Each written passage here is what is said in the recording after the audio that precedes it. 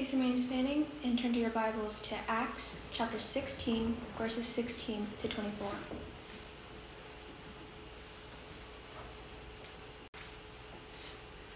Once, as we were on our way to prayer, a slave girl met us who had a spirit by which she predicted the future. She made a large profit for her owners by fortune-telling. As she followed Paul and us, she cried out, "These men who are proclaiming to you the way of salvation are the servants of the Most High God." She did this for many days. Paul was greatly annoyed. Turning to the spirit, he said, "I command you in the name of Jesus Christ to come out of her." And it came out right away. When her owners saw and realized that their hope of profit was gone, they seized Paul and Silas and dragged them into the marketplace to the authorities. Bringing them before the chief magistrates, they said, "These men are seriously disturbing our city. They are Jews and are promoting customs that are not legal for us as Romans to adopt or practice." The crowd joined in the attack against them, and the chief magistrates stripped off their clothes and ordered them to be beaten with rods. As they had severely flogged with them, they threw them in jail, ordering the jailer to guard them carefully. Receiving such an order, he put them in the inner prison and secured their feet on the stocks. This is the word of the Lord. You may be seated.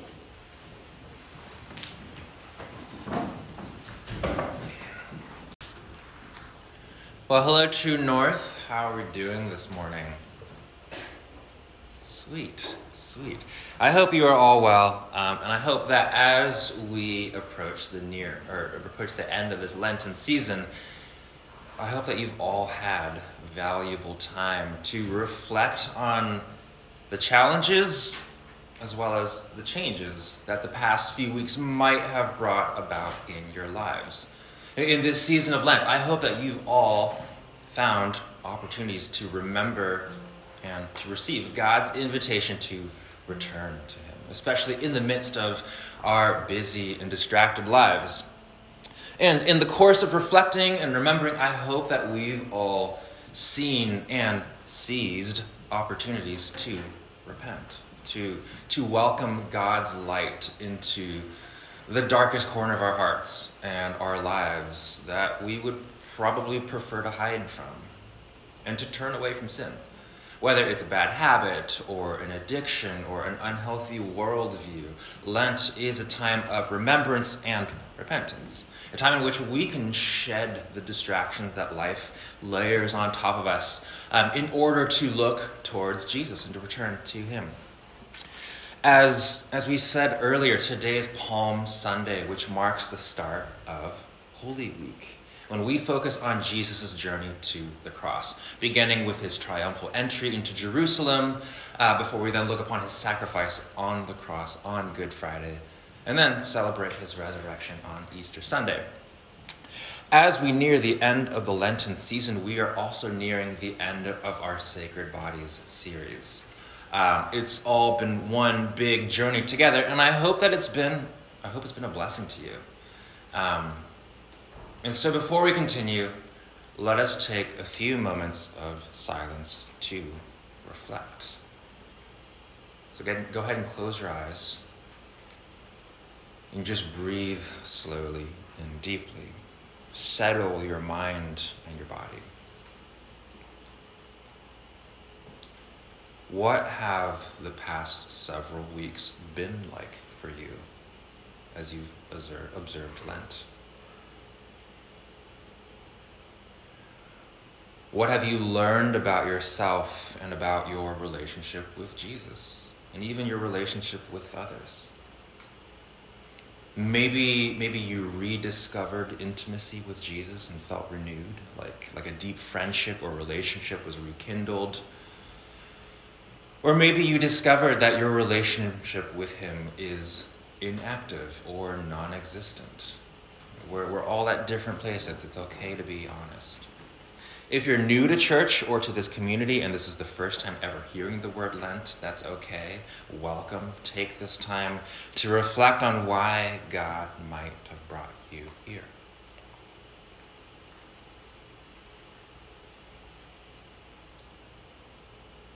And next, reflect and think about any internal changes, any internal shifts that might have taken place over the last few weeks. Maybe your heart is more aware of the presence of the Holy Spirit in and around you. Or maybe you're more aware of the darkness inside you and your need for light and healing. Maybe you've felt moved to repentance. And if that's you, you are in the right place today.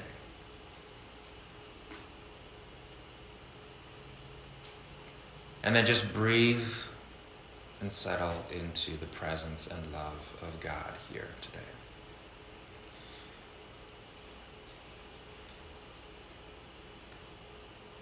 Holy Spirit, we thank you for this moment. And we just ask that you would freshen our minds, wake us up, and that you would prepare our hearts to receive what you have to say to us this morning. In Jesus' name we pray. Amen. Now, some of you know that Amanda and I have a little baby at home, a firecracker of a dog named Doodle. He's literally a tornado of black fur. And if you've met him, you know that he is crazy. We adopted Doodle around June of last year. He's a COVID dog. And if I'm honest, it was almost an impulse move. Almost. Like, we definitely thought about it for a while, and we even prayed about it. We talked about how we wanted to raise our future family in a home with a dog. We knew we wanted to rescue a dog who needed a home. And we knew we couldn't handle a puppy. But the decision to adopt this particular dog was made pretty quickly. Almost too quickly. We were checking the adoption site week after week, looking for the perfect dog that would suit our lifestyle. Young, but not a puppy. Active, but not too crazy. We first found a dog named Willa. She's beautiful. She seemed like the perfect fit, but when we called about her, they interviewed us and found that it wasn't quite a good fit because Willa needed a lot more attention than we could give. And it was kind of a bummer. But then 2 days later, they called us back. We got the call back. They called us back saying they had a dog just come in from Texas who they thought would be a perfect fit. He was just 2 years old, active and playful. So we were excited. And we were excited that they specifically recommended this dog to us. We felt like it was meant to be as the answer to our prayers. So we set an appointment to meet this Doodle, and we went on a Sunday afternoon. We got there, and they set us up in like this fenced-off meeting area, and we waited to meet the little guy. The door opens, and then out comes this black fur ball, pulling in every direction. The staff at the shelter looked like they were trying to restrain this force of nature. They were like this, getting out the door. And then they released him into the pen. And immediately he was running the perimeter, darting back and forth, jumping on top of and over things. And we weren't sure what to think. We were like, he's definitely playful. And then after a while of playing with him, we naively thought, why not? This will be an adventure. We'll take him. To which the person helping us replied, really? Okay. With a little too much eagerness in her voice. So we brought him home. We followed all the steps to get him acclimated to his new habitat. And it was a lot. He was literally bouncing off the walls and running laps around the house. The zoomies. And then we discovered he was a destroyer. He quickly chewed through and tore literally all the toys that we bought him. And he completely obliterated 2 of his beds. And by the end of the week, we lamented to each other saying, he's awfully hyper for a 2-year-old. Did we make a mistake? But we can't just return him. And Amanda would sob in despair. And then it gets better. As I just said, we thought he was 2. The paperwork said he was 2. The shelter told us he was 2. We take him to the vet. They check his teeth, and the vet tells us, he's definitely not 2. He's 1 year old. Congratulations, you have a puppy. So we go home, more sobs of despair, and we were like, we did not sign up for this. Man, that was a rough period. But as many of you know, we still have Doodle. He's still crazy. We launched into heavy training, and he's actually a lot better now, believe it or not. For the most part, he's come a long way. But throughout the process, and even now, we ask ourselves, when's he ever going to mellow out? Will he ever change? He's almost 2. Can he change? Is change possible? Throughout the course of this teaching series, as we've confronted our bodies, as we've confronted our unhealthy views of our bodies, the unhealthy ways in which we've been taught and conditioned to view our bodies, the unhealthy ways in which we then treat our bodies, or the ways we idolize our bodies, as we've confronted our addictions, as we've confronted the need for change, we come face to face with this question. Is change possible? Can I change? Is there any real hope for transformation? Is there hope for healing and redemption? Sin is real, and its effects are real. We all experience sin done to us. We all do sin to others. We sin against the people around us and the people in our lives. And then we also feel the unavoidable byproducts of sin. Sickness, disease, inescapable health conditions, and death, along with tragic circumstances that we did nothing to bring about. We do not choose the families we are born into. We do not choose the circumstances, good or bad, that we're brought into. We have no control over it. And it feels unfair a lot of the times. We ask, why couldn't I be born with his or her natural talent? Why couldn't I have a more privileged upbringing with better opportunities? Why was I born with this health condition? Why was I made this way? And to all these things we ask, is this redeemable? Can Jesus redeem this? Can Jesus redeem my body? Can he really bring healing? Can he redeem me and my brokenness? And this is our first point. Can I change? Can I change? Because most of the time, the things that we suffer from, the sins that we struggle with, they feel like they're here to stay. Or if we've been sinned against, whether it was being cheated or lied to or slandered or made fun of, these things leave marks and scars. If we've been abused verbally, physically, emotionally, mentally, or sexually, there will be scars. And over time, there's just so much scar tissue that builds up. It feels like these scars are our identity. We looked at this when we confronted generational sin, and trauma research affirms it.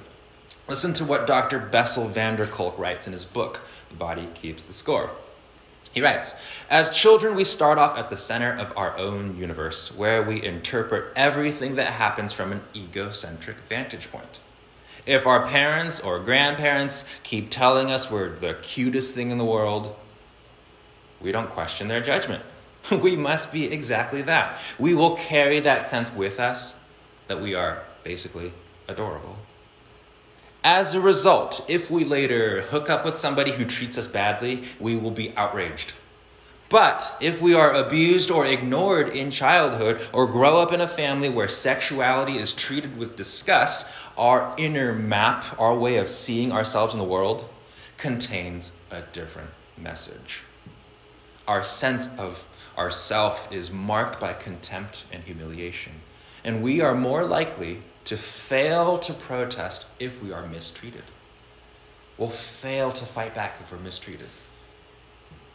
He goes on to point that child abuse is our nation's largest public health problem. And he writes, eradicating child abuse in America would reduce the overall rate of depression by more than half, alcoholism by 2/3, suicide, IV drug use, and domestic violence by 3/4.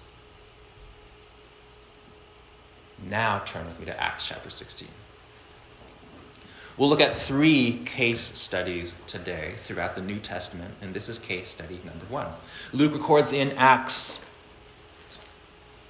As we were going to the place of prayer, we were met by a slave girl who had a spirit of divination and brought her owners much gain by fortune-telling.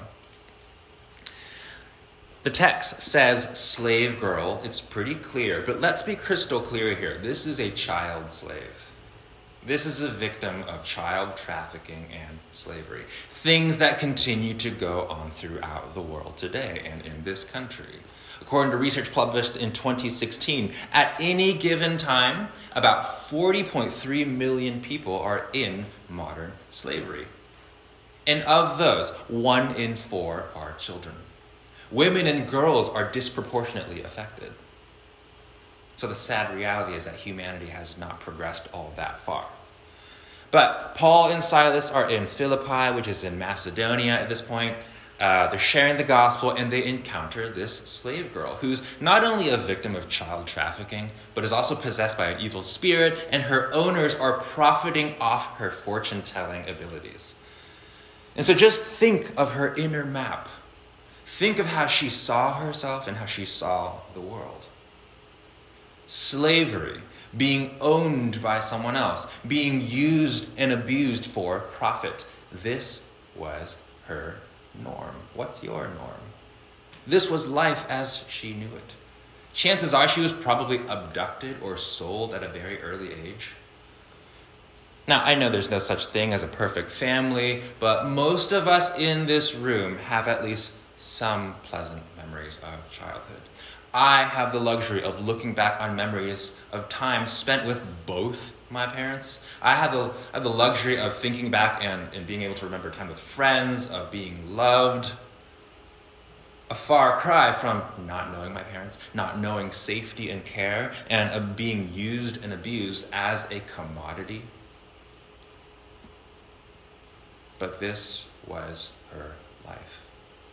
A life of being sinned against, of being stripped of identity, dignity, and a sense of self, not to mention love and care that children so desperately need.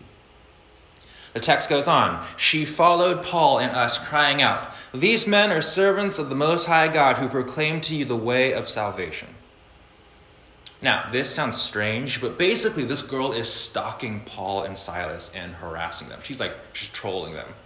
The evil spirit in her was essentially doing the same thing that the demon in Matthew chapter 8 did when it cries out to Jesus, "What have you to do with us, O Son of God? Have you come here to torment us before the time?" So she's harassing them. She's trolling them. And the text says, this she kept doing for many days, which points to the notion that this was a constant for her. Being dominated by this evil spirit was her daily reality.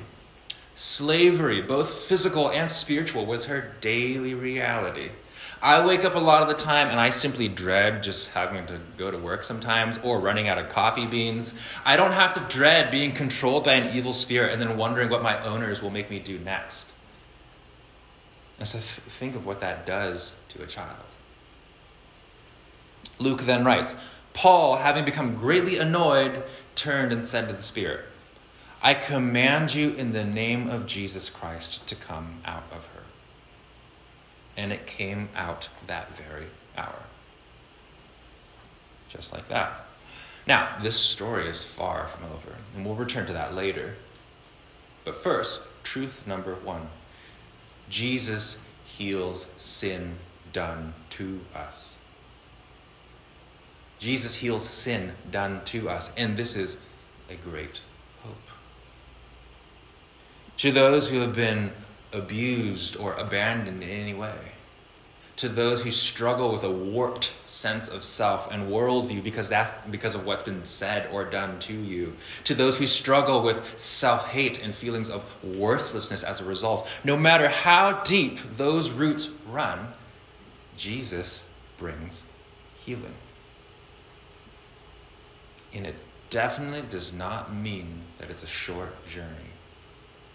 But Jesus brings redemption. In this instant, the spirit was cast out of the girl, which meant that she was no longer under the dominion of this evil spirit. And the fact that she no longer had these fortune-telling powers meant that her owners didn't want her anymore. And so she was free from them too. Her road to healing, the long-term effects of trauma, were not over. And we'll return to that. But this is a bright turning point.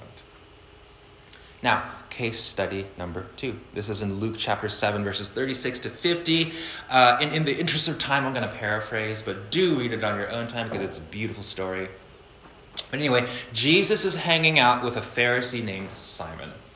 And they're hanging out at his house, and they're eating, and they're, I think, having a good time. When in comes a woman. The text says, a woman of the city who was a sinner, which basically meant she was a sex worker. Anyway, she had heard that Jesus was there. She came to seek him. And then she falls down at his feet, starts weeping, kisses his feet, and then proceeds to anoint them with expensive ointment. Very dramatic, yes, but that's kind of the point. Simon witnesses the scene, and he's like, whoa, what is she doing? Why is she even here? And does Jesus know that she's a sinner? And then Jesus responds with a parable that essentially boils down to this message. Her sins, which are many, are forgiven, for she loved much. But he who is forgiven little loves little. Essentially, forgiveness is sweetest for this woman because she knows, she understands the depth and pervasiveness of her sin. For those who do not see their own sin, forgiveness doesn't mean much to them. This is why self-awareness is such a crucial part of spiritual formation. This is why self-awareness is so central to being transformed. I don't know about you, but this gives me great hope. It gives me great hope because it means that no matter the size, depth, or pervasiveness of my own sin, no matter how badly I mess up, nothing can stand in the way of Jesus' love, grace, and forgiveness. It means that we cannot out-sin God's grace. Now, does this mean that we should sin more so that we can taste the sweetness of forgiveness all the more? Absolutely not. Paul writes in Romans 6, what shall we say then? Are we to continue in sin that grace may abound? By no means.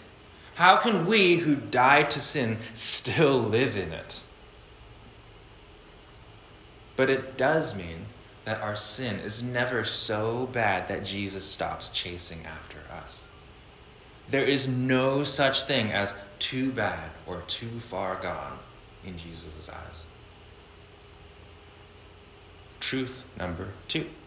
Jesus heals sin done by us. All too often, we either feel the sentiment, I hear it around me a lot, that we're too bad, we're too sinful, we're too rough around the edges to be in church.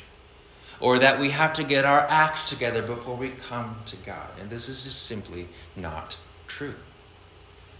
It's not true. And let me just say that if this is you, you're actually in the perfect place right now. If this is you, you're actually exactly who Jesus is looking for. Jesus came to seek and save sinners like you and me. Jesus doesn't expect anyone to fully clean themselves up before coming to him. If we could do that, we would not need him. But the fact is, we can't. We cannot clean up ourselves. We cannot fix ourselves. And we desperately need Jesus. I'll say it again. You cannot out-sin God's grace. Now, case study number 3. Turn now to Luke chapter 8. I'm going to read this one. Luke chapter 8, verses 43 to 48. So Jesus is walking in the middle of a large crowd to see the daughter of a man named Jairus, who's actually a leader at the synagogue. His daughter is dying, and Jairus asks Jesus to go to her, and so he does. But on the way, people are crowding in on him and the disciples, and this is where we pick it up. Chapter 8, verse 43. And there was a woman who had a discharge of blood for 12 years. And though she had spent all her living on physicians, she could not be healed by anyone. She came up behind him, as Jesus, and touched the fringe of his garment, and immediately her discharge of blood ceased. And Jesus said, "Who was it that touched me?" When all denied it, Peter said, "Master, the crowds surround you and are pressing in on you." But Jesus said, "Someone touched me, for I perceive that power has gone out from me." And when the woman saw that she was not hidden, she came trembling and falling down before him, declared in the presence of all the people why she had touched him and how she had been immediately healed. And he said to her, "Daughter, your faith has made you well. Go in peace." This woman had been suffering from chronic hemorrhaging for not a week, not a month, not 6 months, for 12 years. She had spent literally all that she had on doctors trying to get treatment, but none of it worked. This was life as she knew it. No hope for any change or healing for that matter. And the terrible thing is that she didn't even do anything to get this. And the horrible reality of living in a world infected and ravaged by sin is that, and the effects of sin, is that sin does not discriminate. We cannot control the family or the circumstances we're born into. We can try to live a healthy lifestyle and still succumb to cancer. Or we can come from a nurturing, loving family and yet still suffer from mental illnesses. Sin does not discriminate. Satan does not discriminate. He wants to destroy all of us. And he will do whatever it takes to prevent any of us from knowing life, healing, and security in Jesus. He'll do anything. For some of us, that's temptation. For others of us, that's just being busy. Sometimes it's as easy as that. At the same time, as we endure the unavoidable effects of sin, these terrible byproducts, if you haven't already, there will come a time in which we wonder, why does God allow this to happen? Why doesn't he do something about it? Why doesn't he answer my prayers for healing and redemption? I mean, I wondered this when I lost my mom at an early age. Why didn't God do something? My mom was healthy. She was enjoying life. And then all of a sudden, out of nowhere, she suffered an aneurysm. No warning, no real causes. Just like that, I lost my mom. Why do we lose loved ones to cancer? Why do we have to suffer miscarriages and stillbirths? Why doesn't God save my parents' marriage? How do we reconcile these things? I won't try to explain it away because there's no easy answer to this.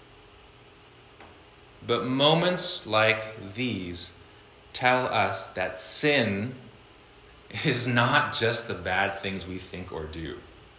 That is a minuscule view of sin. It's far more insidious than that. Sin is an infectious condition that pollutes and destroys everything in its path. It's a condition that affects everything. It's a condition that you and I suffer from. And again, sin does not discriminate. And so if we think that we are without sin simply because we don't think or do overtly bad things, friends, we are sorely mistaken. The Apostle John writes, if we say we have no sin, we deceive ourselves, and the truth is not in us. In other words, we're lying to ourselves. But here's what we do know. We worship a God who does not sit in the bleachers in heaven, looking down on us while the world burns, while we suffer. We worship a God who did do something about it. A God who did enter this world on fire to walk with us, to suffer alongside us, and to put an end to it. He sealed the end of sin and death through his sacrificial work on the cross. We know that he continues to walk with us, to rejoice with us in our moments of triumph and joy, and to mourn with us, just as he mourned with Mary and Martha when they lost their brother Lazarus. We know that he hates sin and the effects of sin infinitely more than we do. And we know that he is making all things new. That's present tense. Here in Luke, we see that when the woman caught a glimpse of Jesus, she knew that just a touch would heal her. She was so sure of Jesus' healing power. And she touched him and was healed. And Jesus says to her, "Daughter, your faith has made you well. Go in peace." We know there will come a time when sin and suffering will finally be no more. We know that Jesus is currently bringing renewal. Many of us experience this, even in our pain. And that there is an end to death in sight. So truth number 3, Jesus heals the terrible, unavoidable byproducts of sin. The end. It's a happy ending. Jesus heals. We can pray, right? Paul and Silas cast out the demon in the name of Jesus. The girl is free, and the town rejoices, right? The prostitute in Luke is forgiven, and Simon the Pharisee high-fives Jesus and embraces her, right?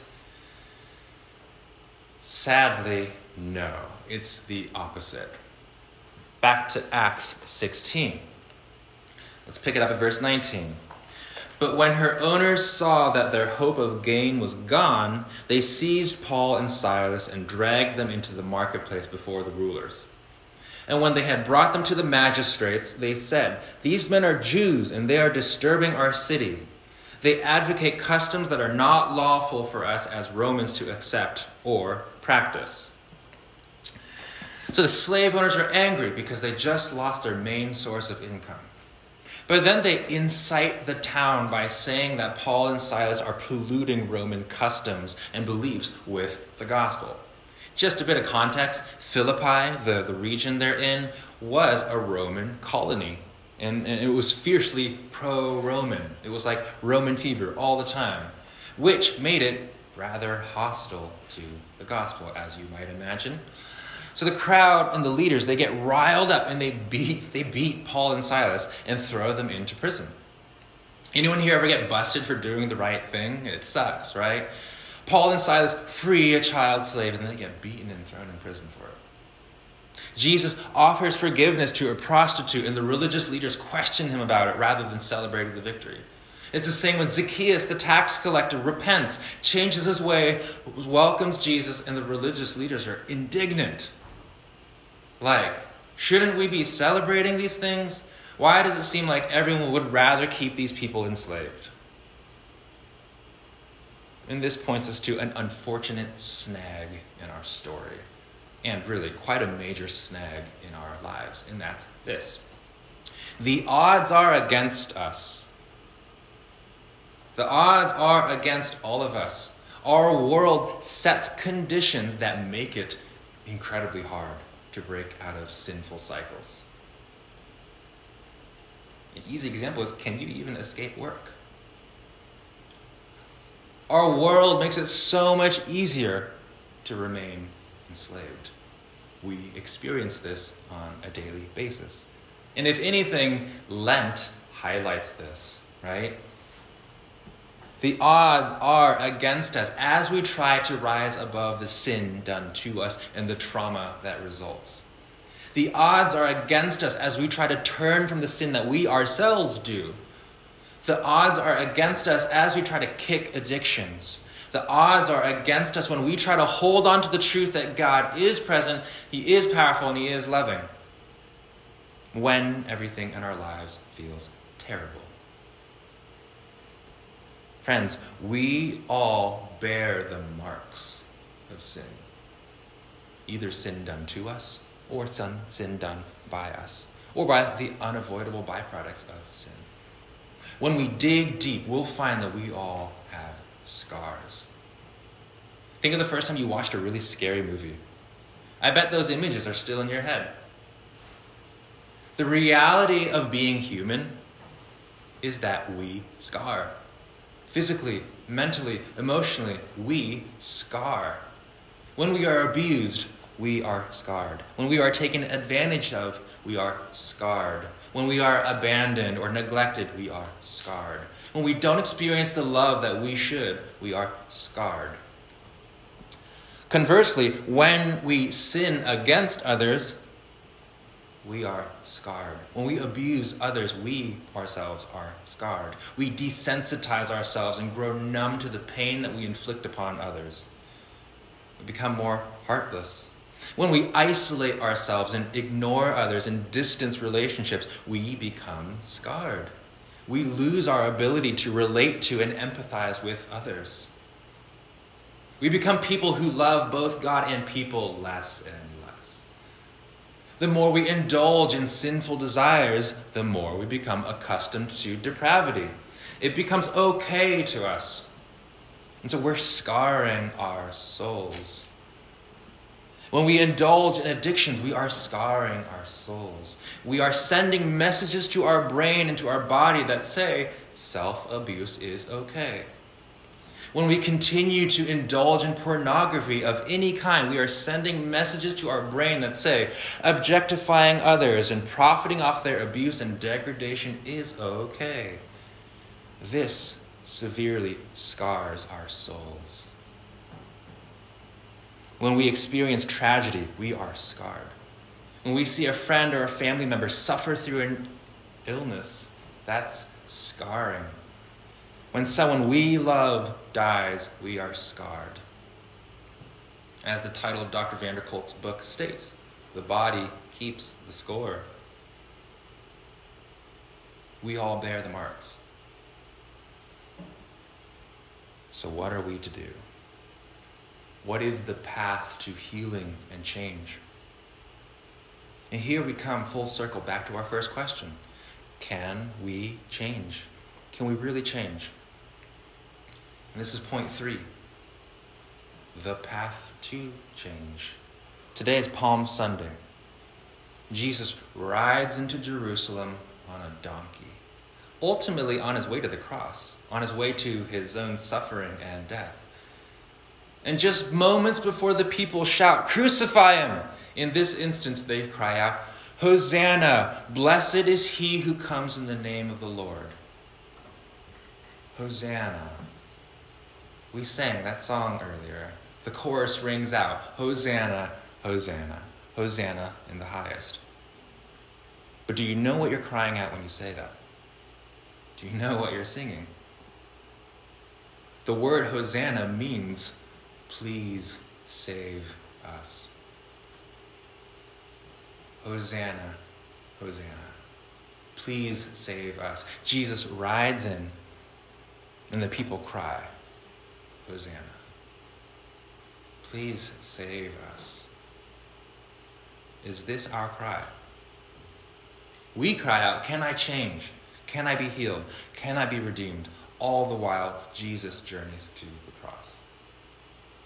We ask, how do I get on the path to healing? All the while, Jesus is on that path for us and with us. Jesus went to the cross. That is our path to change, healing, and redemption. And he walks that path for us. Jesus walks that path for us. He took our sin. And that means the sin done to us as well as the sin done by us. He took all that with him to the cross where it was ultimately defeated. Sin and death defeated, Jesus wins. And now when we hide ourselves in him, his victory is our victory. So So where do we look to for healing? Where do we look to for redemption? When our sin seems to run so deep in the very grain of who we are, is there proof of healing and redemption? Is there proof that we can change? Friends, the answer is a resounding yes. Where do we look? We look directly at the cross.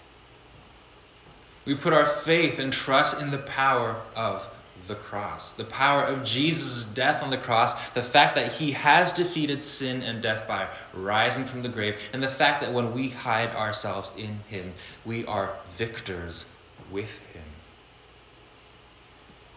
Because of the cross, our sin does not define who we are. Because of the cross, Jesus defines us. Because of the cross, God looks at us and sees the righteousness of his Son. He looks at us and views us more highly than how we often view ourselves. Think about that. God has a much higher view of we do than we have of ourselves. So the first step to change is to believe in the power of the cross and to rely on it, to bank all that we have on it. Go to Jesus, trust in his grace and receive it. Trust that we've tried way too hard to heal and redeem ourselves. We've tried way too hard to change ourselves, but apart from Jesus, we cannot. We can maybe modify our behavior for a short while. We can maybe repress our inner demons temporarily or deny any effects of sin and trauma on our bodies. But ultimately, that is delusion. And the nature of sin is that it always leaks out in some other way. Hide your life in the loving arms of Jesus instead. And rest in his victory. Believe in his healing power. Lastly, as I said earlier, the odds are against us. The conditions set around us are not conducive to freedom. They're not conducive to life with Jesus. In fact, it's the opposite. It's conducive to slavery. We experience this on so many different levels. To end, let's return to Acts and the former slave girl. The text doesn't say what happens to her after the evil spirit is cast out of her. The crowd is stirred up against Paul and Silas on the grounds that this gospel they're preaching is disrupting Roman life and disrespecting its customs, and they're beaten and imprisoned.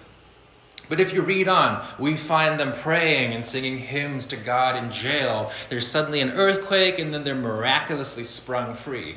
Not only that, but the jailer and his family come to know Jesus. It's beautiful.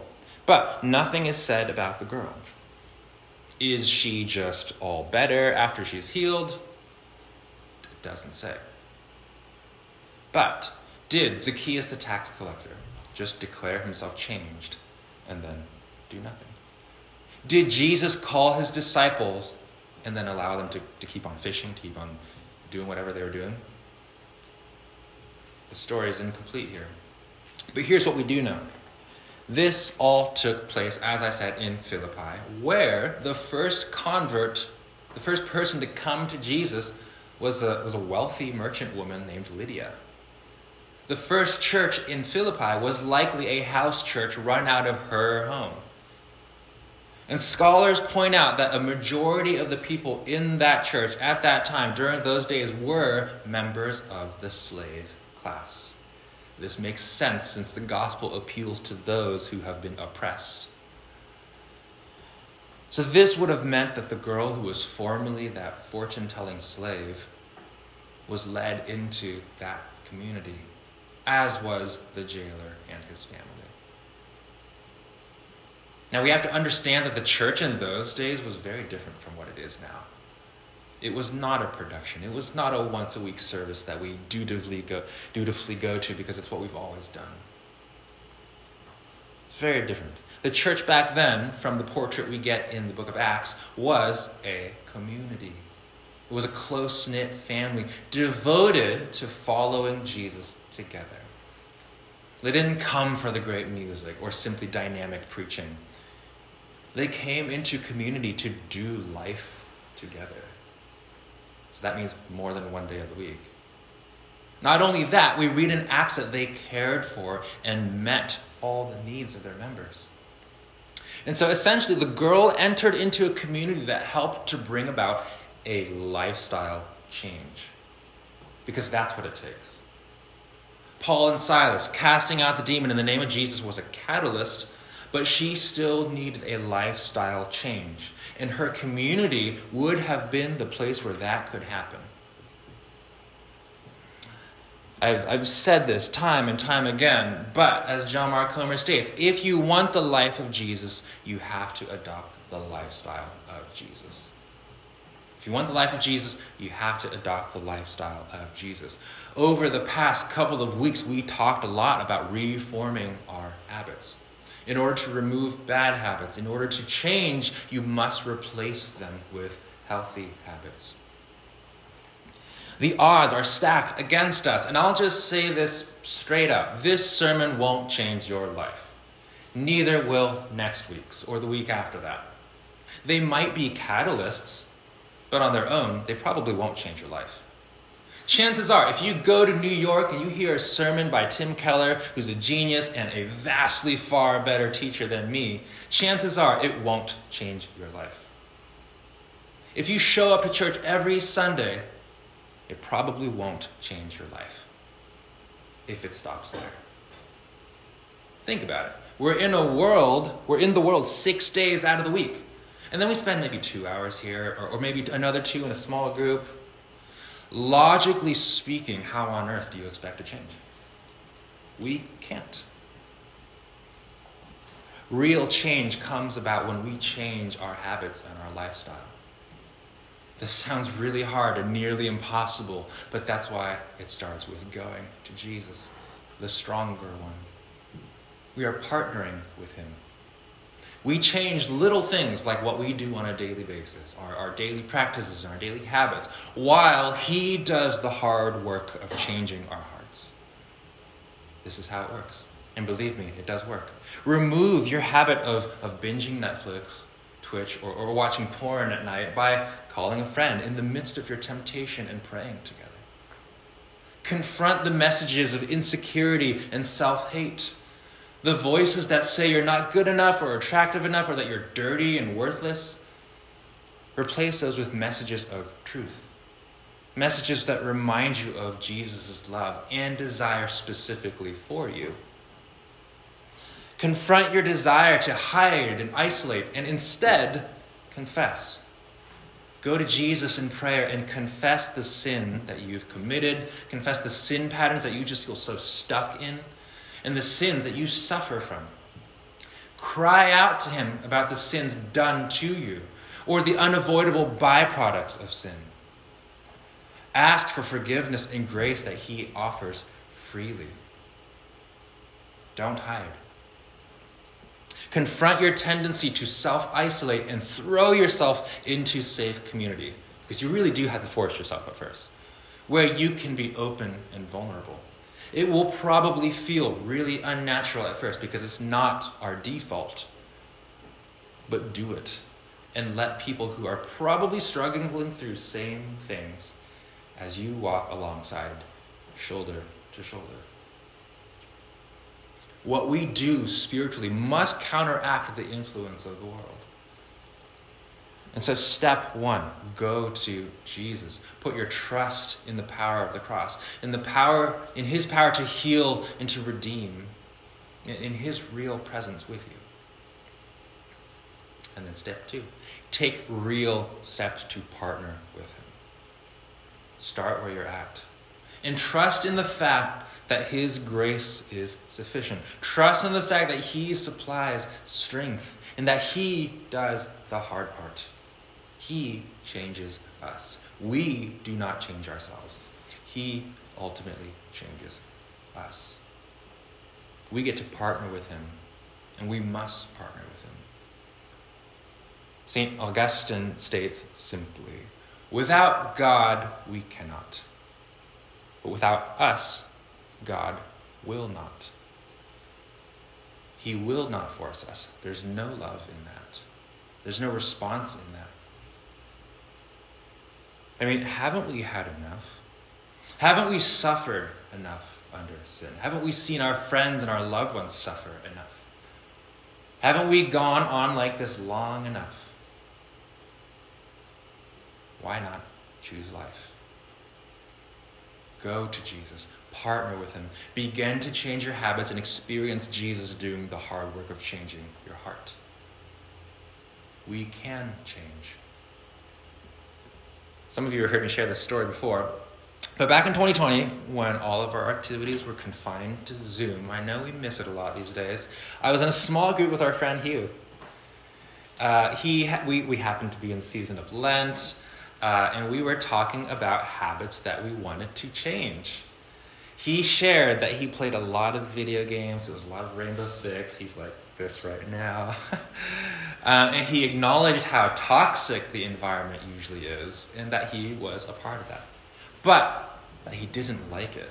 He didn't like what it was doing to him. He didn't like how it was forming him, the person that he was becoming. And so, in the season of Lent, he resolved to stop, in his words, roasting people. I laughed at first when he shared it, and I shouldn't have because he was serious. But anyway, we prayed about it every week together. He resolved to stay disciplined. There were ups and downs because that's just the nature of it. But when the Lenten season ended, May came, and then June and July, and then a life update. He shared that even though Lent was over, and if he wanted to, I guess he could go back to roasting people on Rainbow Six or whatever. But he didn't. He changed. Some of you chuckle because this may seem small compared to other things, but this is a victory. This is proof of real heart change. Change is possible. Change does happen, and change does happen here. So go to Jesus. Put your trust in what he did on the cross. Receive forgiveness, grace, and ultimately salvation. And then bit by bit, reorder your life around him. And friends, you will be changed. By the power of Jesus, you will be changed. Let's pray. Jesus, you are powerful. We thank you for that. We thank you that you have power over sin. You have power over our sin, and you have victory over it. And we thank you that you do redeem, that you are redeeming us. You are redeeming this world, and that you do bring healing, Lord. We ask that you would work change and real transformation in our hearts. And we ask that you would give us the discipline to follow after you, to build our lives around you, and to partner with you, Lord. Lead us to do our part as you do the hard part of completely reworking and transforming our hearts.